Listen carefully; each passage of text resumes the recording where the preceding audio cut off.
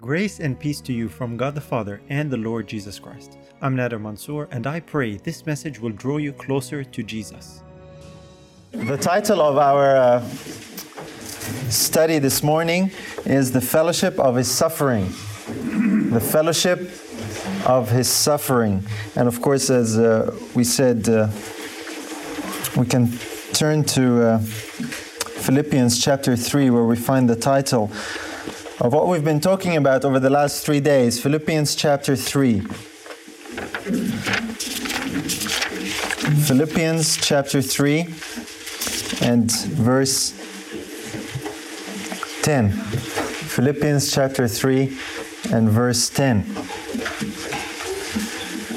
And in Philippians 3, in verse 10, Paul writing says, that I may know Him and the power of His resurrection and the fellowship of His sufferings, being made conformable unto His death. We already looked at that I may know Him. Yesterday we looked at the power of His resurrection, and this morning we want to look at the fellowship of His sufferings. And we want to look a little bit more at that. But I would like to start with a little story. And this story happened in February of 1555, during the reign of Mary I of England. And it was at that time when a man by the name of Thomas Hawkes, an English Protestant, he was condemned as a heretic.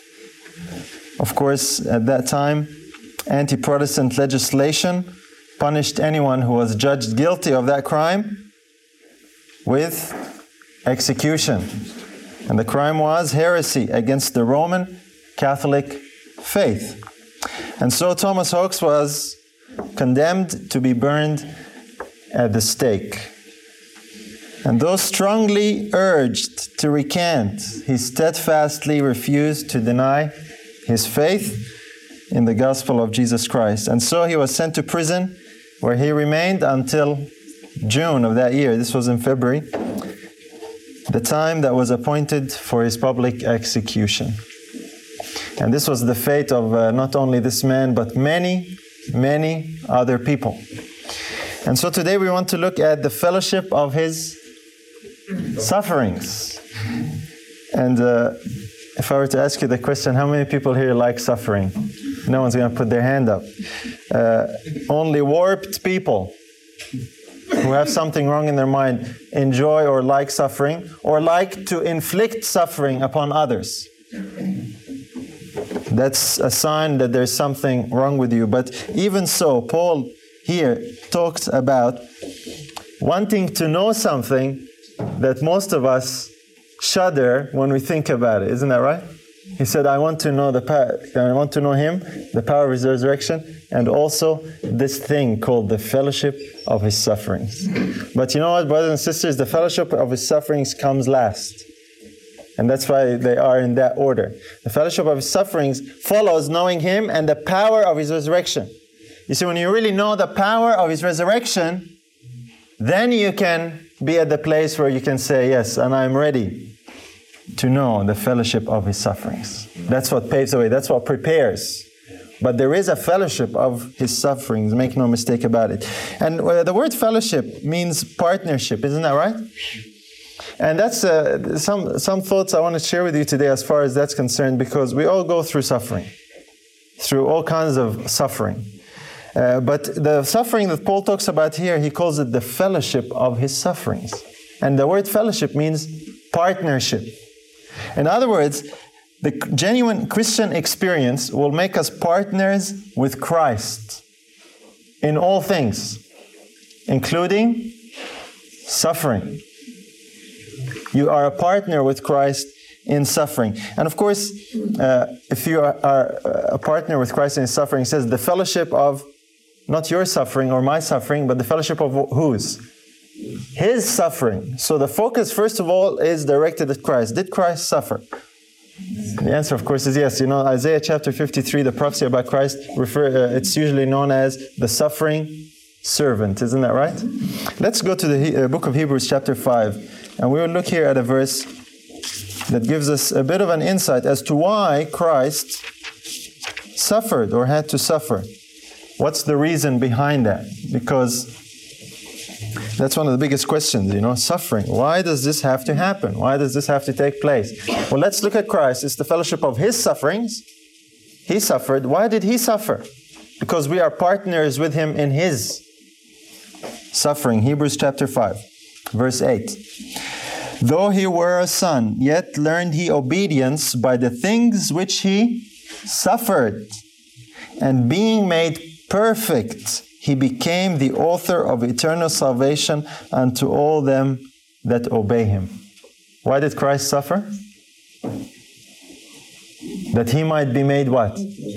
Perfect. Suffering brings perfection. Suffering brings maturity. Suffering brings refinement.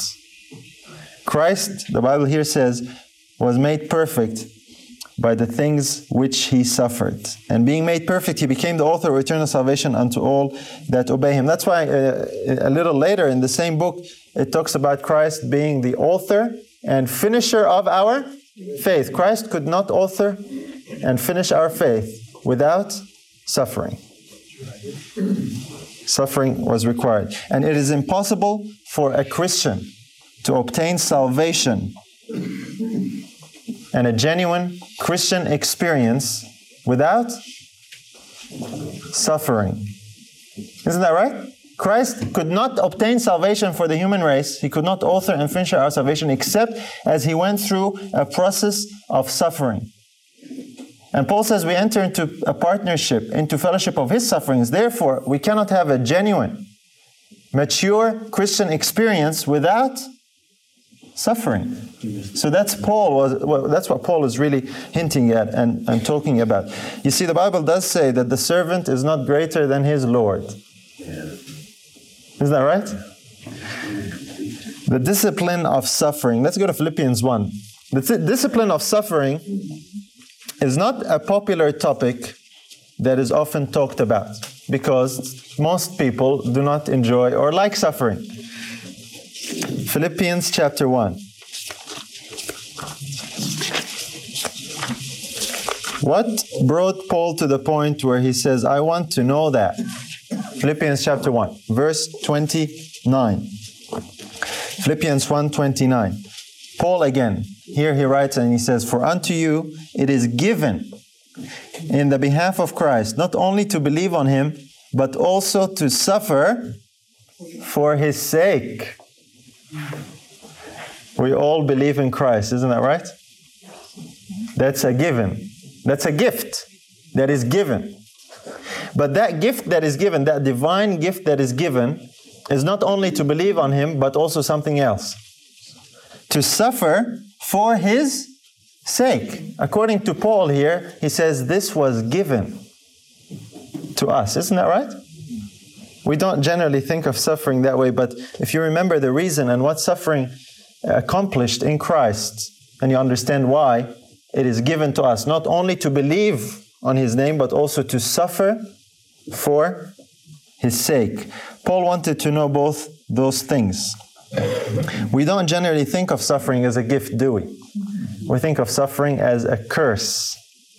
Ken yesterday was talking about blessings and cursings. And many times, what we perceive of the thing, if we perceive it as a curse, many times it ends up being a curse. And if we perceive something as a blessing, many times it ends up being a blessing. Our perception of things can determine how we end up on the other side of the experience. That's right.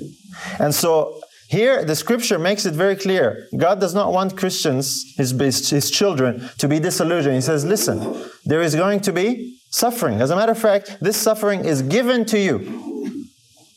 In the same way that believing in Christ is given, so also you are given to suffer for His sake. Now God is not God does not enjoy to watch suffering of His children. That's not the reason. The purpose and the reason. And we can see that example clearly in the life of Christ. There was nothing that happened to Christ except it had a purpose. And its purpose was to accomplish a blessing. In the same way, as Christians, there is this discipline of suffering. And the purpose of this suffering is to accomplish a blessing. Now, I want us to just quickly here, when we talk about suffering, I want to distinguish between Christian, biblical suffering and general human suffering. There's two different things. Let's go to 1 Peter chapter 2. Because when we start talking about suffering, sometimes we attribute a lot of experiences that we go through that we find hard, trying. We say, well, that's suffering. I'm suffering, and we feel that this is the biblical suffering that we're talking about here. There's a distinction, and I want us to look at that in 1 Peter chapter 2, reading from verse 19. 1 Peter 2:19. He says, "For this is thankworthy, if a man for conscience toward God endure grief, suffering wrongfully." Okay? So he says there is enduring grief because of your conscience toward God, suffering in what way? Wrongfully. So if there is wrongful suffering, there is also rightful suffering. And Peter here is referring to the one and not the other. Verse 20. "For what glory is it if when ye be buffeted for your faults, ye shall take it patiently? But if when ye do well and suffer for it, ye take it patiently, this is acceptable with God." One kind of suffering is not acceptable with God, another is. There is a suffering, brothers and sisters, that results from our own folly, from our own faults, from our own poor decisions. This is not the biblical suffering he's talking about.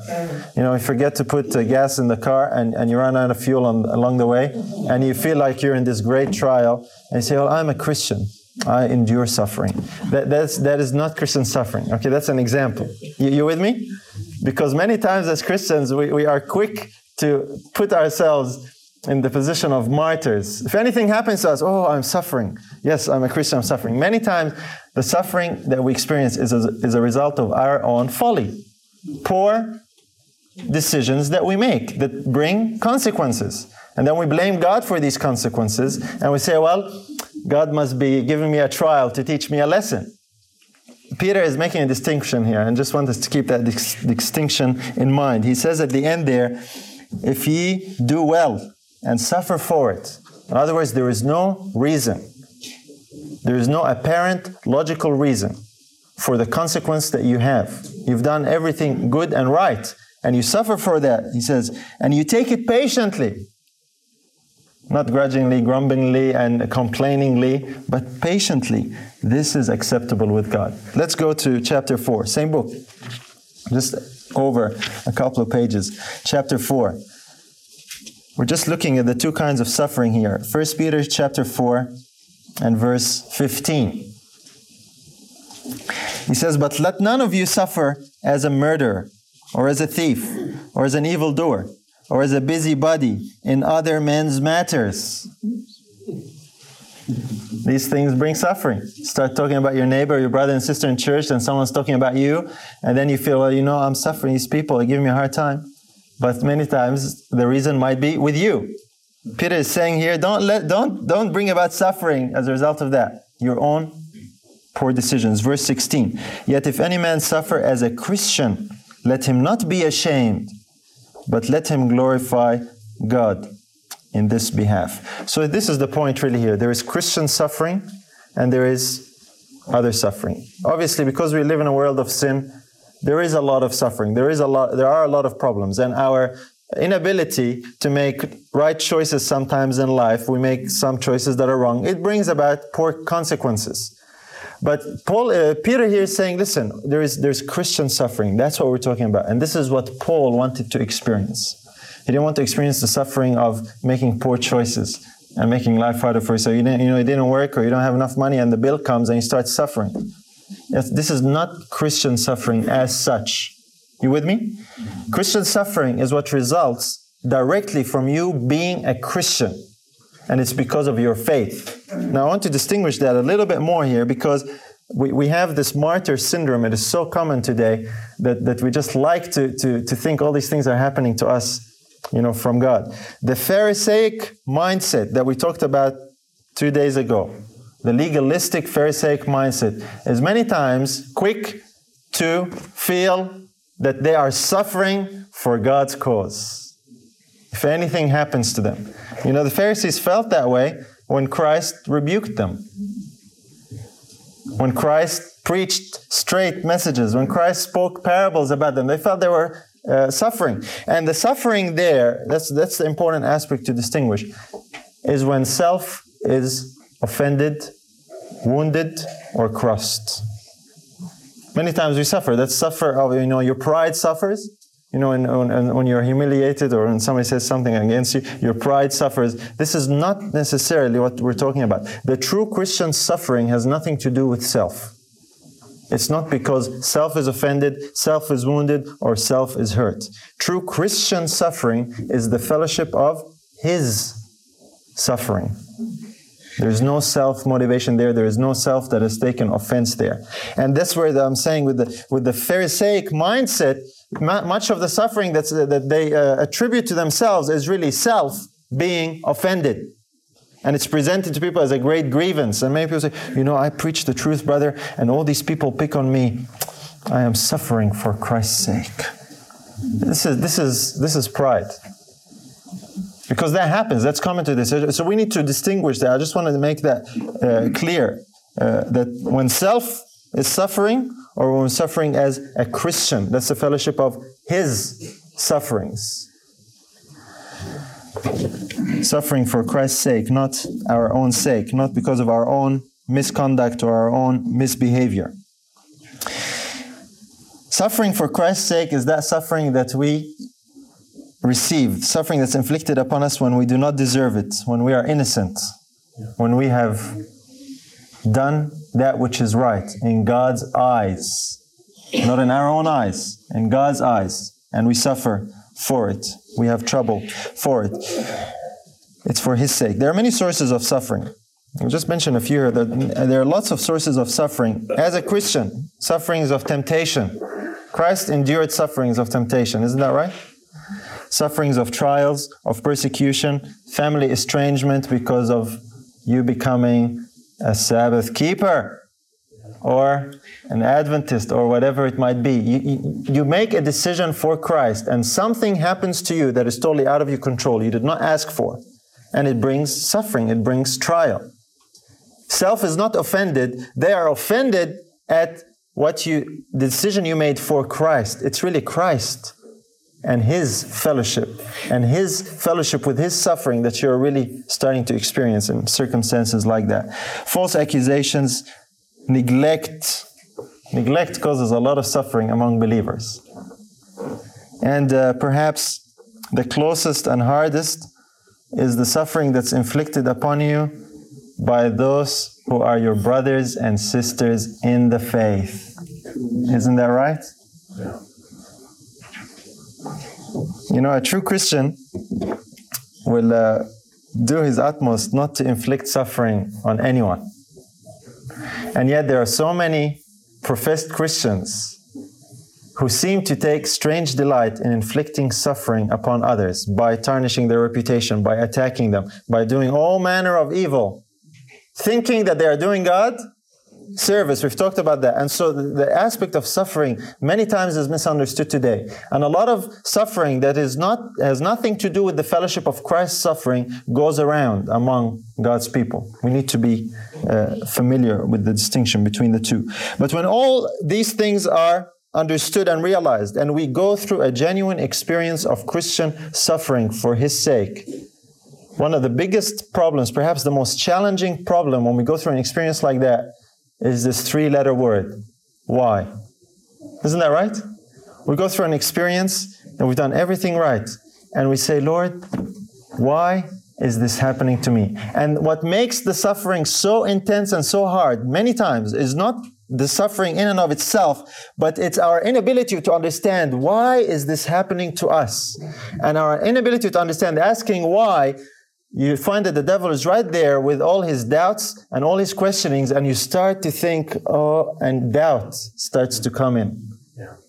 Okay? And this is very, very common. This is something that, if I don't have to ask for a show of hands, if you've experienced that, we all go through that. And that is why the Bible makes it very clear. God gives us early warning. He says, listen, there's going to be suffering. Expect suffering. Don't be surprised at these things. The why is a very, very troubling aspect many times. And you know what? There are many times when the why does not have a good answer, as far as we can see. And the problem that we find with that is we're left wondering, and doubts start coming in. Isn't that right? You say, but well, maybe I did this wrong, or maybe I did that wrong, or maybe God's not happy with me, because if everything's good, why is this happening to me? I didn't do anything to deserve this. Why?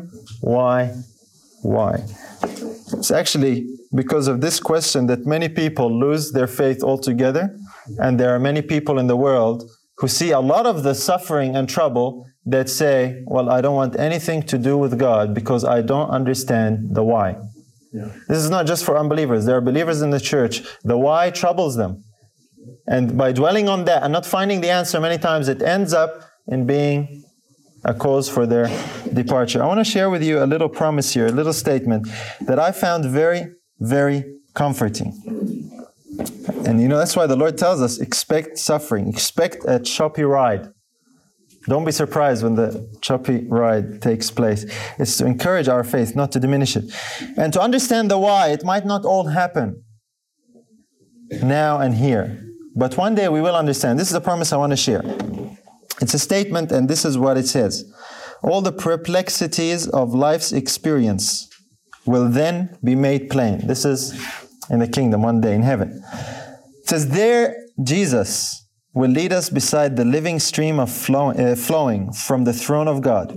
And He will explain to us the dark providences through which on this earth He brought us in order to perfect our character.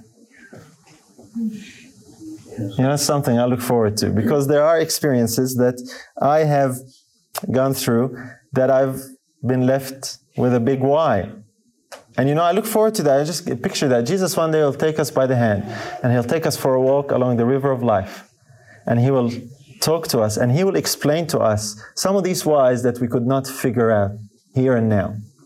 And here's the challenge, brothers and sisters. Can we trust Him now, even though we don't have the answer? And one day He will give us the answer. Can we trust Him now and hold on by faith through that experience? That's the challenge. And it's promises like that. This is not the only one. There are many others. And the Scripture is full of them. But it's these things that give us hope to endure, Amen. To overcome. That's why in 1 Peter, we're still in 1 Peter 4. Look at verse 12. This is why God gives us time and again this warning, so it doesn't surprise us. Chapter 4, verse 12. Beloved, think it not strange concerning the fiery trial, which is to try you as though some strange thing happened unto you. And yet when that happens, we think, this is a strange thing that's happening to me. So God's giving us pre-warning. He says, I know what's going to happen. This is what you're going to think. I'm telling you beforehand. I know what I'm doing. If you are in my hands, don't worry. If you're in my hand and you're following me and you're doing that which I am pleased with, that my life is in you, and if anything happens to you as a result, don't worry. You might not understand it all right now. Don't worry. Don't lose hope. As a matter of fact, this warning here is given us to encourage our faith. In other words, God has foreseen our experience, and He says, I saw that already. I know what it'll be like. I know what I'm doing. Don't worry. That's an encouragement to our faith. That's its purpose. That's its design. Notice verse 13. But rejoice inasmuch as ye are partakers of whose sufferings? Christ's sufferings. That when His glory shall be revealed, ye may be glad also with exceeding joy. If ye be reproached for the name of Christ, happy are ye, for the Spirit of glory and of God resteth upon you. On their part, He is evil spoken of, but on your part, He is glorified. Notice who is evil spoken of. They're speaking evil of Christ. That's the true Christian suffering. It's the fellowship of His suffering. It's not all about you. You just happen to experience and get an insight into the fellowship of His sufferings. You actually get to know what it was like, in part, for Christ to experience suffering and be perfected. You see, the issue when we have suffering, we have to remember, it's not about you. If you have given your life to Christ. If it's Christ living in you, then it's not really you who is suffering. It is the fellowship of His suffering. You with me? It puts a different perspective on when we go through these experiences, because when we go through these experiences, somehow we lose sight of Christ, and it's all about me and poor me and what's happening to me, and why is this being inflicted upon me? And our faith starts seeping out of all these holes that we've just poked in our mind. Isn't that right? Yes. That's a real thing. It's a very, very real thing. And it's sad because there are so many people, so many Christians who have wrecked their faith because they did not perhaps realize the fellowship of His sufferings. Their eyes turned upon themselves, and self rose up and said, how can this be? I've done all this for God and I get this? Forget it. It's the fellowship of His sufferings. That's where Job got to the point where he said what? Though He slay me, yet will I trust Him. Trust, faith in the suffering. And you know what the suffering does to your faith? It actually sharpens it and strengthens it. Or it destroys it. Depends on how you take in the experience. It can be the one or the other. And in order for us to see it in perspective, let's quickly here go to 2 Corinthians. 2 Corinthians chapter 4.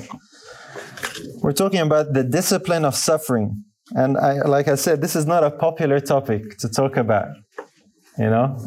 We generally think, 2 Corinthians chapter 4 we're going to. We generally think, become a Christian. The Bible says, greater is He that is in you that is in the world.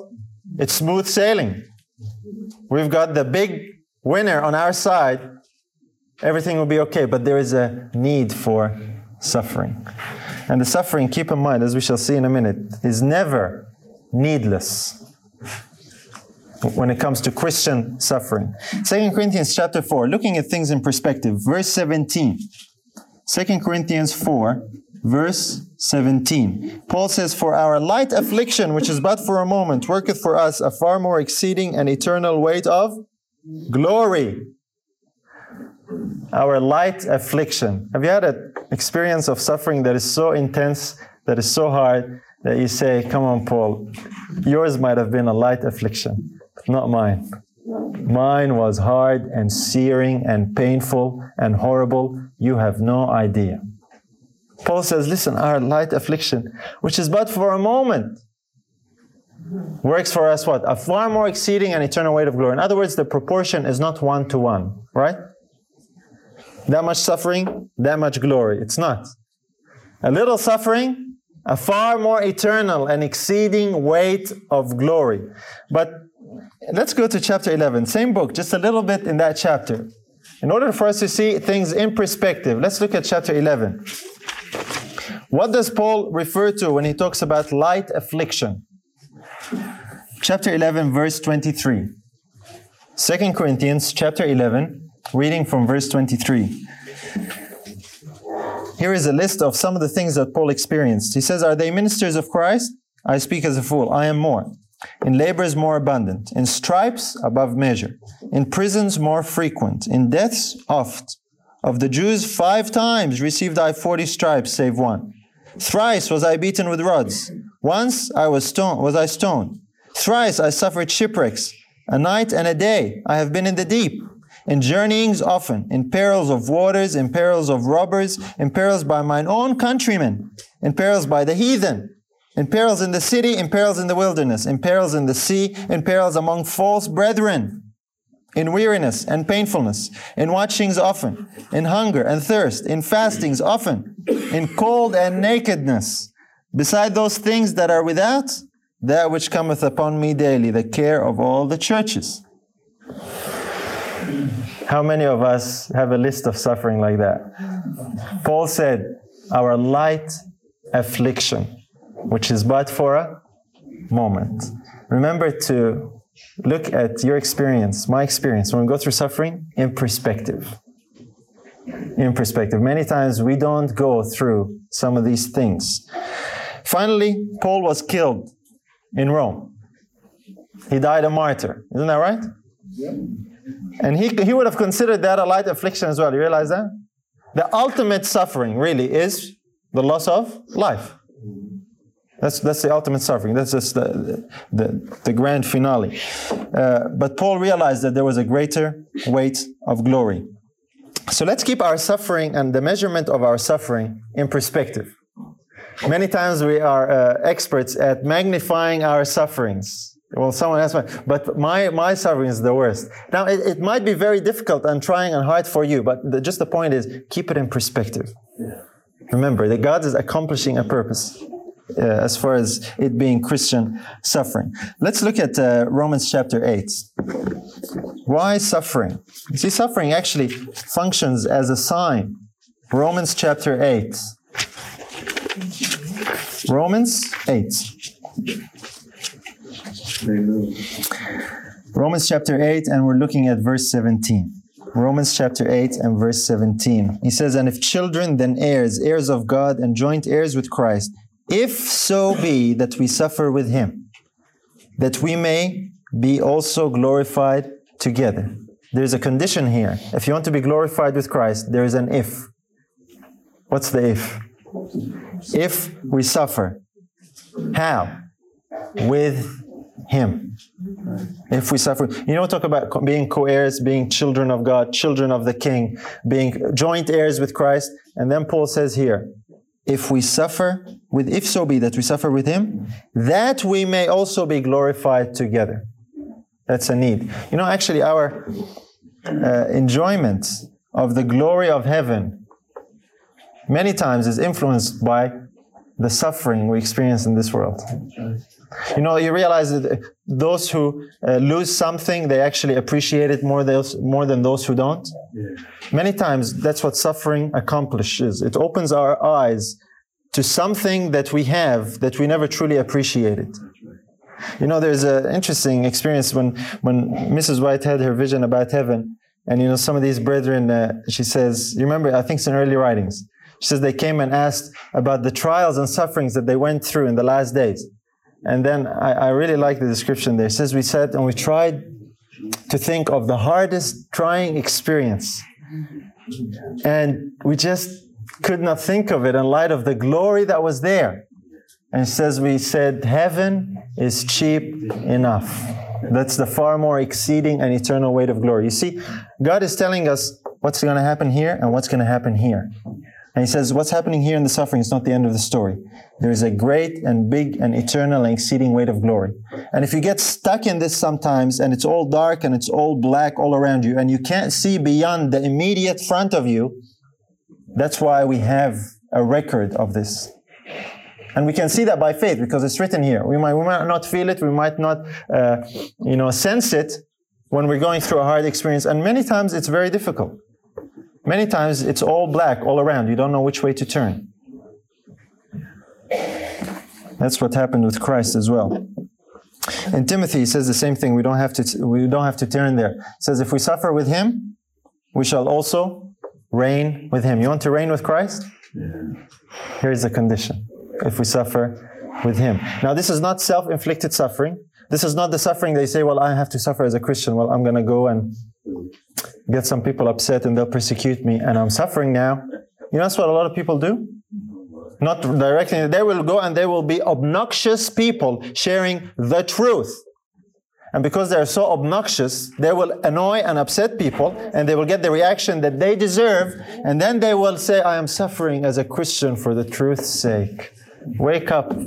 This is not Christian suffering. This is self-inflicted suffering. You know what I'm talking about? Don't be one of these people. You know, sometimes in my younger years, I'm not so old, but anyway, in my younger years, I can understand that. You know, when you're all happy and excited, you've got the truth, and you start whacking people left, right, and center. And then when these people start, reacting to what you're doing in perhaps a negative way, and that doesn't justify their reaction, then you feel all the more justified. This is martyr syndrome. Self-made martyr syndrome. Be careful of that. That is a plague among believers. And we justify it because we go here to the Bible and say, suffering. Oh yes, I have suffering. Yes, this happened to me. Fellowship of His suffering, and therefore I will have more glory. No. Don't deceive yourself. It's the fellowship of His suffering, not yours. If we suffer with Him, and if we suffer with Him, that means He is the one who is suffering with us, and in us, actually. So no suffering, no glory. Isn't that right? Heaven has a very high regard for the suffering ones. And of course, ultimately, as I said, the final greatest manifestation of suffering is when you seal your life with blood, when you seal your faith with blood, when your life is extinguished. And the Bible says, precious is the sight, in the sight of the Lord is the death of what? His saints. Isn't that right? Amen. That's precious in the sight of the Lord. You know, we talk about these martyrs, these people that were burned at the stake. And many times, sometimes people wonder, say, how could the Lord let these things happen? The Bible says, precious in the sight of the Lord is the death of His saints. Heaven has a very high regard for the suffering children of Jesus on this earth. A very high regard. And there is a special honor, actually, for those who are martyred for their faith. You know, in that same vision, I think, where Ellen White was taken to heaven, and she was walking with Christ, and then she said she saw a group of people who had white robes on, and their white robes were really bright, and around the hem of the robes or the garment there was a border of red. Isn't that right? You remember that? And she asked Christ, said, "What's this? These seem to be a special group here. They have this border of red." And He told her these were martyrs. These were ones who endured great suffering for me on earth. Heaven has a very high regard for the children of God when they go through suffering. God feels every pang of suffering that we go through as Christians. And not even as Christians alone. But it's the Christian biblical suffering that brings about the result of being made mature, perfected, and growing in grace. So that's something to keep in mind. The purpose of it. Let's, time is running. Let's go to Isaiah 48. We're almost there. Isaiah 48. I just want to look at a few thoughts here. Let's look at the purpose. Isaiah 48. These three verses are linked together. Isaiah chapter 48. And we will look at verse 10. Notice what God says here. Isaiah 48:10. Behold, I have refined thee, but not with silver. I have chosen thee in the furnace of affliction. The purpose of suffering is what? Refining. There are things about us that we do not even know, that nothing will reveal except when you turn up the heat. And you turn up the heat in the furnace of affliction. Suffering. Suffering brings about refinement. Keep that thought in mind. Let's go to Proverbs 17. Proverbs chapter 17. God says, I have chosen thee in the furnace of affliction. What is God really trying to do? Proverbs chapter 17. Proverbs 17. The verse we just read in Isaiah, God says, I've refined you not with silver, I've chosen you in the furnace of affliction. Proverbs 17:3 says, the fining pot is for silver, and the furnace for gold, but the Lord trieth the hearts. So the fining pot is for silver. God says, I have not refined you with silver. I'm actually choosing you in the furnace of affliction. And then it says here, the furnace is for what? It's for gold. So what's God trying to accomplish when He puts us through this furnace of affliction? He's trying to produce gold. Let's go to the final verse in this trio of verses, Isaiah 13. Isaiah chapter 13. Back in Isaiah, notice here what God is seeking to accomplish. Isaiah chapter 13,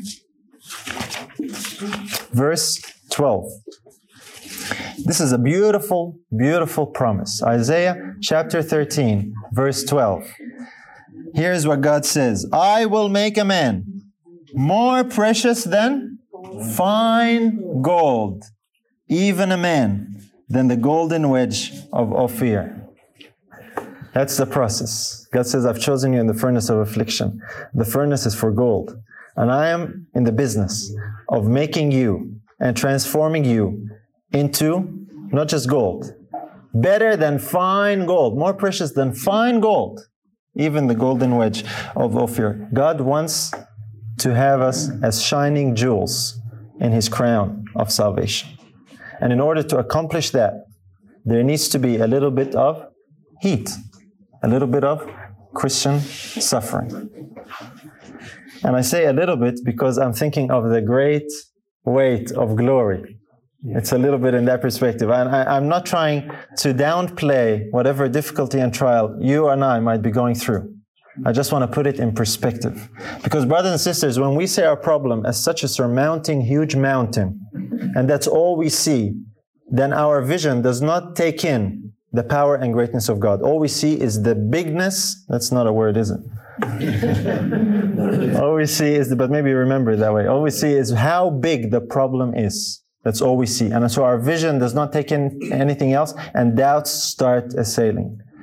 So rather than looking at the size of your problem, the size of your suffering, look at the size of your God and my God. And then you will see in perspective. That's the challenge that we have. And I know this is trying. That's why God encourages us with all these things. Refinement, maturity, growth, and glory are the result of the furnace of affliction. So trust in Him as Job trusted. Paul says in Hebrews, you have not yet resisted unto blood. Isn't that right? You have not yet, we were all alive here today. We're happy to be alive.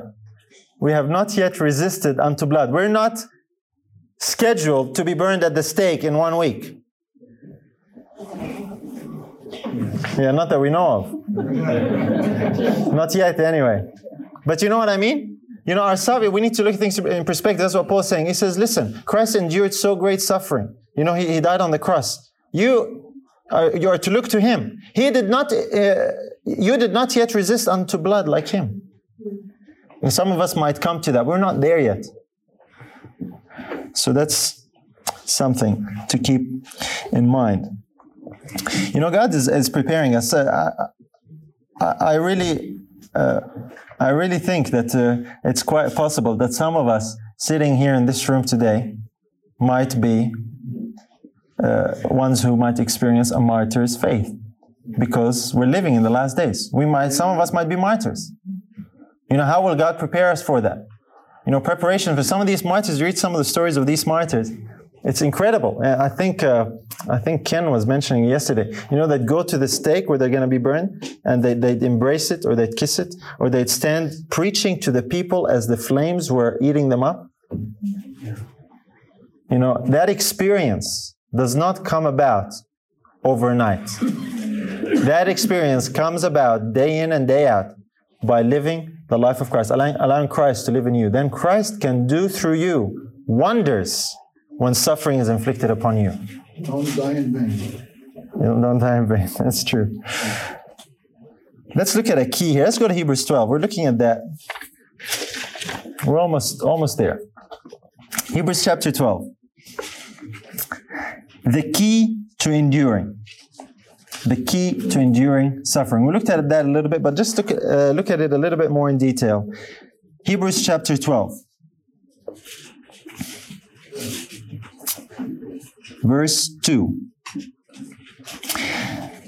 He says here, looking unto Jesus, the author and finisher of our faith, who for the joy that was set before Him endured the cross, despising the shame, and is set down at the right hand of the throne of God. What enabled Christ to endure the suffering of the cross? The joy that was set before Him. Looking beyond, even though He did not even feel it at the time. You know, in Gethsemane, we're told how He felt. He did not feel like going through that. It was so hard, so trying. He says, Father, if you're willing, take this cup from me. But then something happened And then it says here, the joy that was set before him enabled him to endure the cross and despise its shame, and finally receive the blessing. There is a joy that is set before us. What was the joy that was set before Christ? What was that joy that enabled him to endure the cross? We were that joy, isn't that right?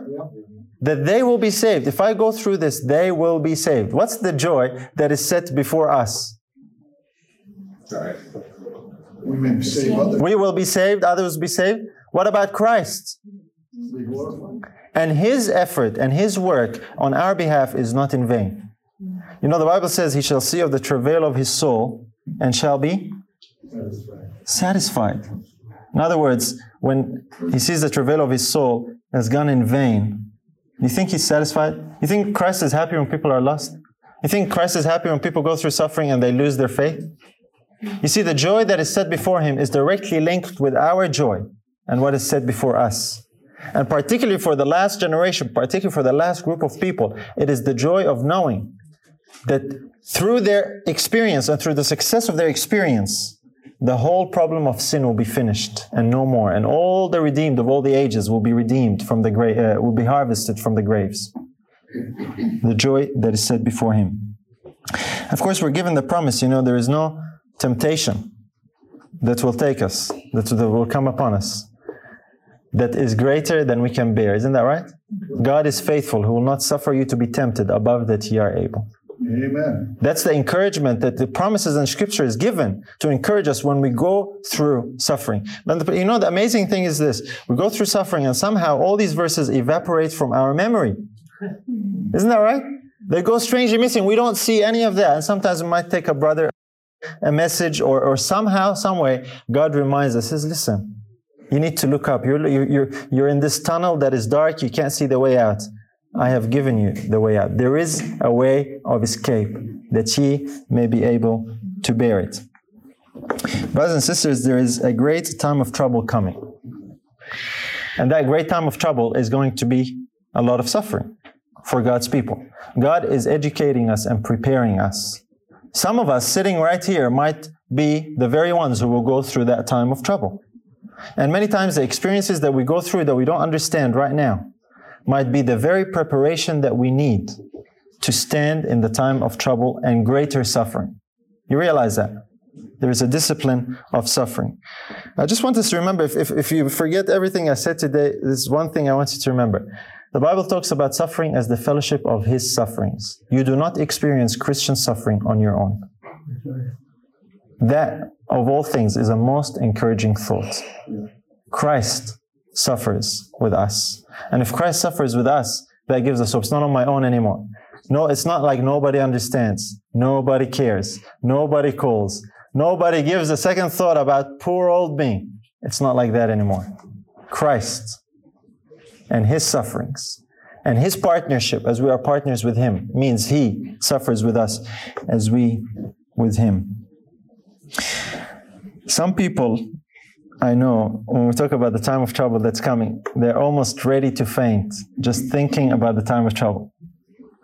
You know, they are so worried and troubled about the time of trouble and so concerned. And you read statements, they say, you know, the time of trouble that's coming, even in your wildest imagination, no matter how bad you might conjure up the situation in your head, it's going to be worse. And you know, some people can't handle that. Some people say, you know, and I've heard that expressed by a number of people, say, the Lord is going to just have to lay me in the grave because I can't, I don't think I can go through that time of trouble. And we worry and we fret and we are concerned. You know what is the root of that thinking many times? Is we're looking at that great time of trouble and we're thinking, poor old me, I don't think I can handle that. As if we're going to go through that time of trouble alone. You know, the Hebrew boys, when they went through the fire, they did not go alone. We will not go through that time of trouble alone. That time of trouble will be the greatest, ultimate partnership and partaking of the fellowship of his sufferings. And Paul said, I want to know that. I don't want to just know him. I don't just want to know the power of his resurrection. I also want to know and experience the fellowship of his suffering. Amen. But if we understand the power of his resurrection, if we understand what he has accomplished and conquered, And that the kingdom of Satan, no matter how much suffering it has, trying to throw at us, if we remember Christ through the power of His resurrection has conquered all that, then we can actually embrace the fellowship of His sufferings, not turn and run away. You understand what I mean? There is a discipline. God told us this. He tells us to expect this, and we are to actually look forward to the fellowship of His sufferings. Our attitude towards suffering will determine which outcome we have. I just want to mention something here in closing. We'll close with the rest of the story that we started. But I want us to think of this. You know, watching 9/11 when it happened, 10, 11 years ago, however long it was a very horrifying experience. Anyone watched it while it happened live? I remember we were in Australia and it was very early in the morning. No, it was late at night. It was early in the morning here. It was late at night. I was watching TV and everything got interrupted, breaking news. And I remember I watched all that, but the one or the few scenes that really got me, that made me turn the TV off after watching for quite a while, is at that point when I saw people deciding to jump rather than stay in the floor or in the building and burn. And that just made me, I didn't feel well after that. It was really, really impacting, and I quickly turned the TV off. But I thought about that ever since then. That scene has come in my mind a number of times, and I thought about that. And this is what I thought: what would I have done if I was faced with that decision? I don't know the answer. I can't stand here and presume to say I know what the answer is. And I'm not saying some people did one thing right or one thing wrong. These poor people, only God knows what it was like for them. But here's the thing. Something in the human psyche knows that I would rather jump to my death than to be burned alive. Isn't that right? There's something about being burned alive that just is so repulsive to the human. It's a really, really bad way to go. Isn't that right? That one would rather endure the other choice. And that's almost just as horrible. They both ended in the same result. But the process of it. You see, brothers and sisters, God says, amazingly enough, I've chosen you, my people, in the furnace of affliction, in the fire. He uses that language. He uses that description. He uses that terminology, that picture of fire. And the amazing and comforting thing is this. Only a Christian can go through the fire. Only a Christian can stand and face a fire, literally, and not be terrified. It's amazing. We have examples of that in the scriptures. We have examples of that in history. I want to think on that. I just want you to ponder on that. And I want to finish reading what we started reading, and we'll close with that. Returning to our story. A little before the death of Mr. Thomas Hawkes, while he was still in jail, his friends were terrified by the sharpness of his punishment and what he was going to suffer. They went to visit him in jail.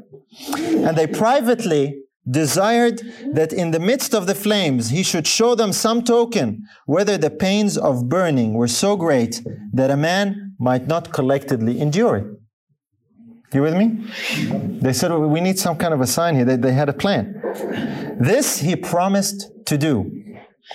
And it was agreed that if the rage of the pain might be suffered, then he should lift up his hands above his head toward heaven before he gave up the ghost. And so, when the day of execution arrived, Mr. Hawkes was led away to the place appointed for slaughter. And being come to the stake, he mildly and patiently prepared himself for the fire, having a strong chain cast about his middle, with a multitude of people on every side compassing him about. Unto whom after he had spoken many things, and poured out his soul unto God in prayer, the fire was kindled. When he had continued long in it, and his speech was taken away by violence of the flame, and his skin was drawn together, and his fingers consumed with fire, so that it was thought that he was gone. Suddenly, and contrary to all expectation, this good man, being mindful of his promise, reached up his hands burning in flames over his head to the living God, and with great rejoicing as it seemed, struck or clapped them 3 times together. A great shout followed this wonderful circumstance, And then this blessed martyr of Christ, sinking down in the fire, gave up his spirit and died. You know, I read that and I just could not help but have emotion well up in me. Only God can do that. Through the most extreme, excruciating fire and suffering and burning, God gave that man the ability to do that. This is, of course, recorded in the Fox's Book of Martyrs. And that story just stuck in my mind. And I hope it sticks in your mind. When you go through an experience of trial and suffering, that you can lift up your hands to the God of heaven and say, this fire is not greater than my God. My God can give me strength to overcome and endure whatever suffering it might be. Let us endure hardness, brothers and sisters, as good soldiers of Jesus Christ. Amen. That's my prayer. Let's pray together as we close. If you were blessed by this message, remember to subscribe and share it with others. We're available on Apple Podcasts, Spotify, and wherever you listen to podcasts. Your prayers and support are appreciated. May God richly bless you through His Son, Jesus.